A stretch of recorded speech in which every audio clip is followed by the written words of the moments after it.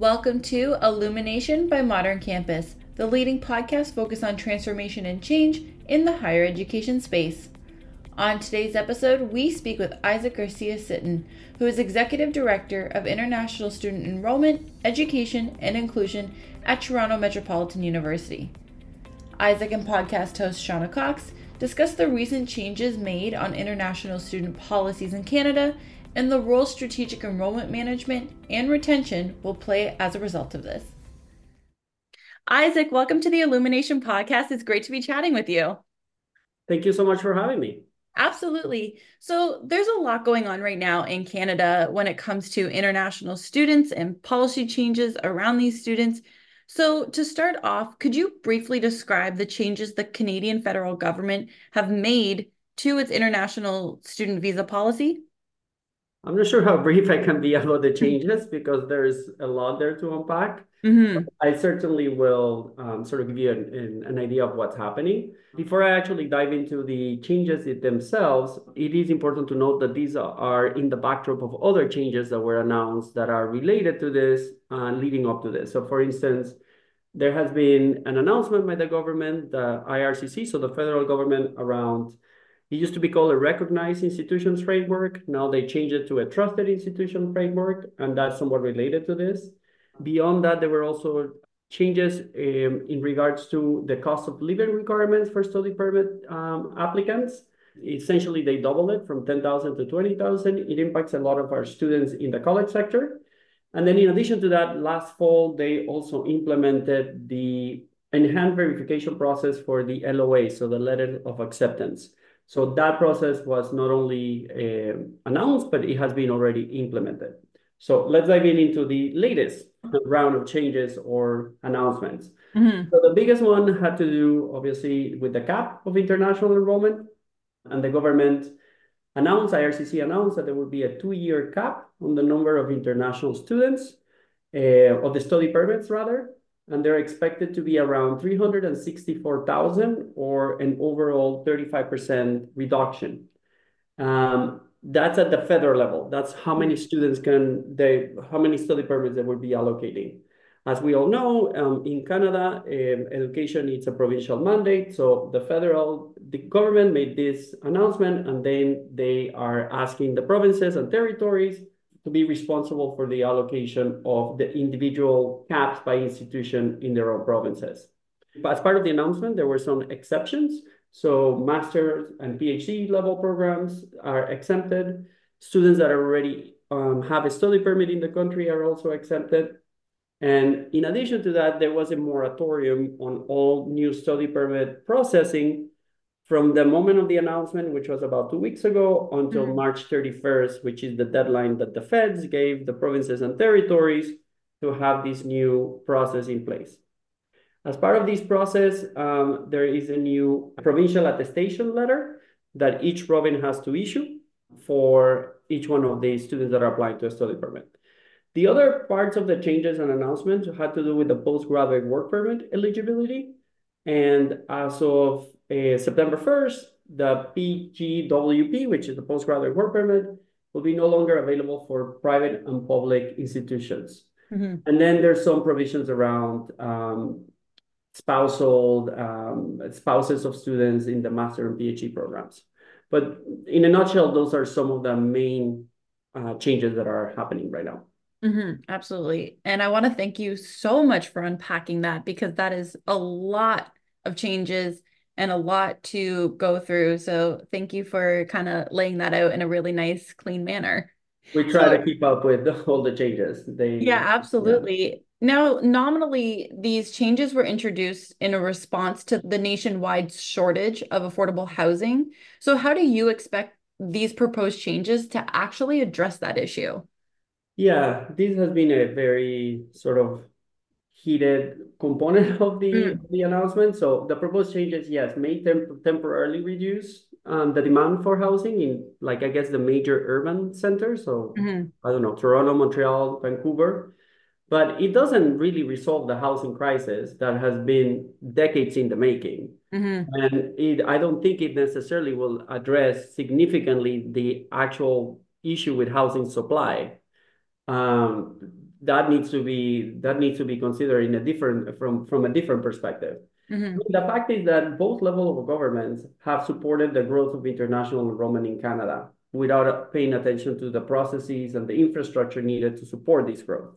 We have been growing, and we became the third largest destination in 2019, and we broke over 1 million study permits last year alone.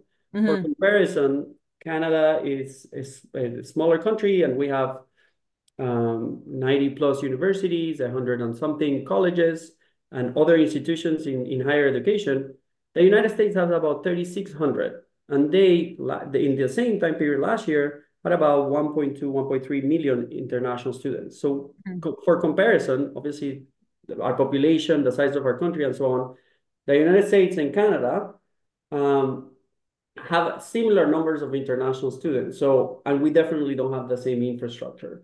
So again, I feel that placing a cap on enrollment doesn't necessarily fix the issues around the lack of planning and infrastructure, and particularly because both levels of government have sort of pegged international students as sort of part of the economic recovery of the country and so on and so forth. So I think that yeah, blaming international students on the housing crisis is very far-fetched. Mm-hmm. And I want to talk about that, Canada's reputation and things like that. So, as you mentioned, the government has planned a 35% reduction of international students within the country. What impact do you anticipate this to have on Canada's reputation as a global education destination? Look, I think that most of the immigration, housing, security, healthcare challenges that are currently part of our discourse and the forefront in Canada are not necessarily unique to Canada. Mm-hmm. All leading destination countries of, like we look at Australia, we think of the UK, are grappling with similar issues and similar policy responses in a way. So it really depends, in my opinion, how we as a sector and all stakeholders in the sector, all levels of government, our institutions, and national associations, how we intend to better support international students that are here and maintain a more sustainable growth. Mm-hmm. There has been a lot of talk about good actors, bad actors, and then at the end of the day, international students are sort of caught in the middle.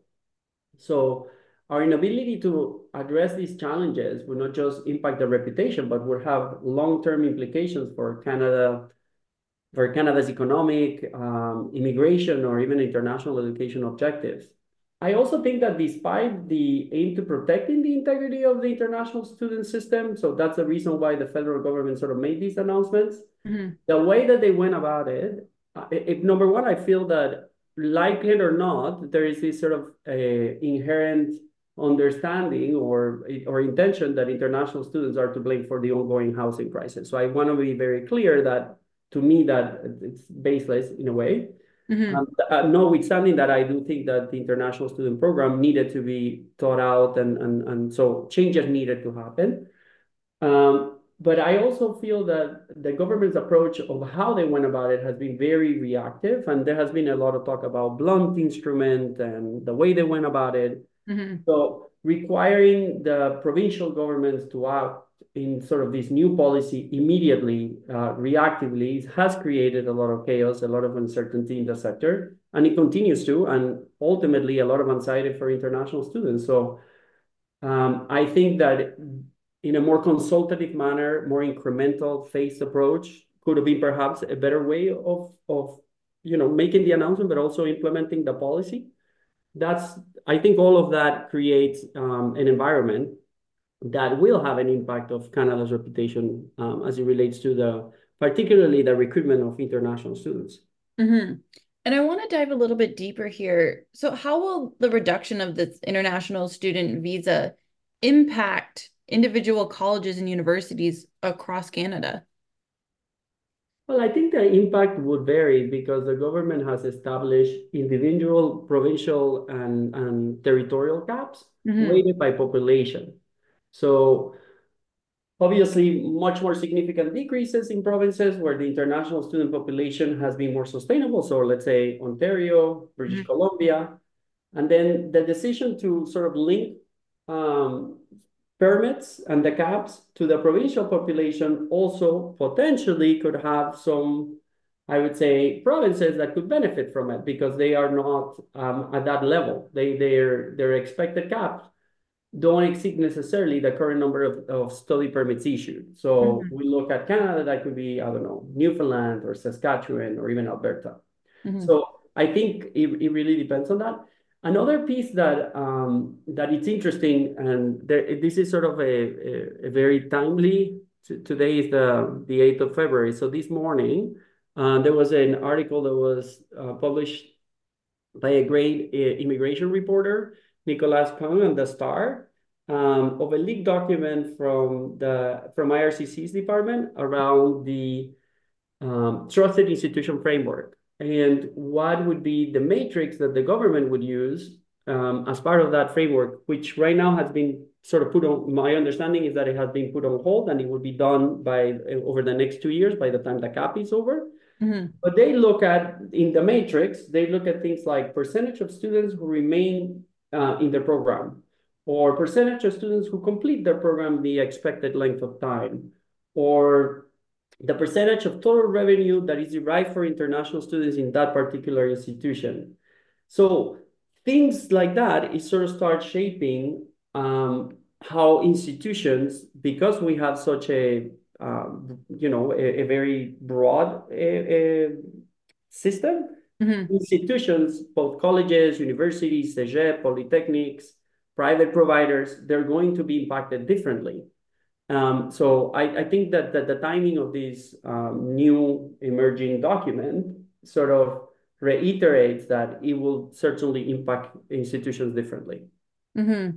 Absolutely. And that kind of alludes to the next question I have of, at the university level, there's different divisions that offer different kinds of programmings to serve different international audience. There's undergraduate degree programming, graduate programming, international English language education, and so much more. So how can universities pivot to minimize the impact of these changes on their enrollments and their revenues? Look, I will answer your question about the pivoting of the institution, but since I have the floor, before I even talk about institutions pivoting, I think it is important to highlight and underscore the fact that in principle, we are a publicly funded system. Mm-hmm. And in some of our provinces, as a matter of fact, like I can use Ontario, the foremost thing that the government can do, particularly the provincial government, is fund institutions accordingly. Mm-hmm. We have seen that there has been the financial resources of the institutions have been completely compromised and strained over years now. Since the 1970s, there has been the commercialization of international student fees. There's a lot of scholars that have done a lot of work around this and Mm-hmm. highlighted how the issue. For instance, in 2019, in Ontario, if I look at Ontario, um, we've had a tuition free. We had a 10% reduction on our tuition fees, and then a 4-year freeze. So this is creating really conditions where universities and college, but particularly universities, Mm-hmm. are already pretty strained. In addition to that, the government of Ontario created a working group. It was called the Blue Ribbon Panel, and they did consultations, and the outcome of that review was that they recommended of an initial 5% increase on tuition, and then a recommendation to continue to increase the operating grant by 10%. So I will answer your question about what the institutions and colleges can do to pivot. Mm-hmm. But the point I'm trying to make here is that we have been pivoting for a while now, Yeah. because although we are supposed to be a publicly funded system, we are not essentially in Ontario, and we continue to try to figure out ways on how to offset these fundamental deficits Mm-hmm. that are driven by the province. Mm-hmm. So to figure out what I think universities can do to pivot, I mean, when you're looking at caps, you can look at geographically and programmatically where you can maximize new enrollments based on your quotas. And you can do that through like strategic enrollment management. I also think that the other piece that is important is around retention, student retention. you have like an inherent attrition with students. But if you're able to, if you have the population is smaller, ideally we're supposed to retain the vast majority of them. So I would hope that there will be even a more intentional focus on retention strategies around students. And again, like I said earlier, this is not unique to Canada, right? Like we've seen similar things that happen in Australia, similar things that happen in the UK.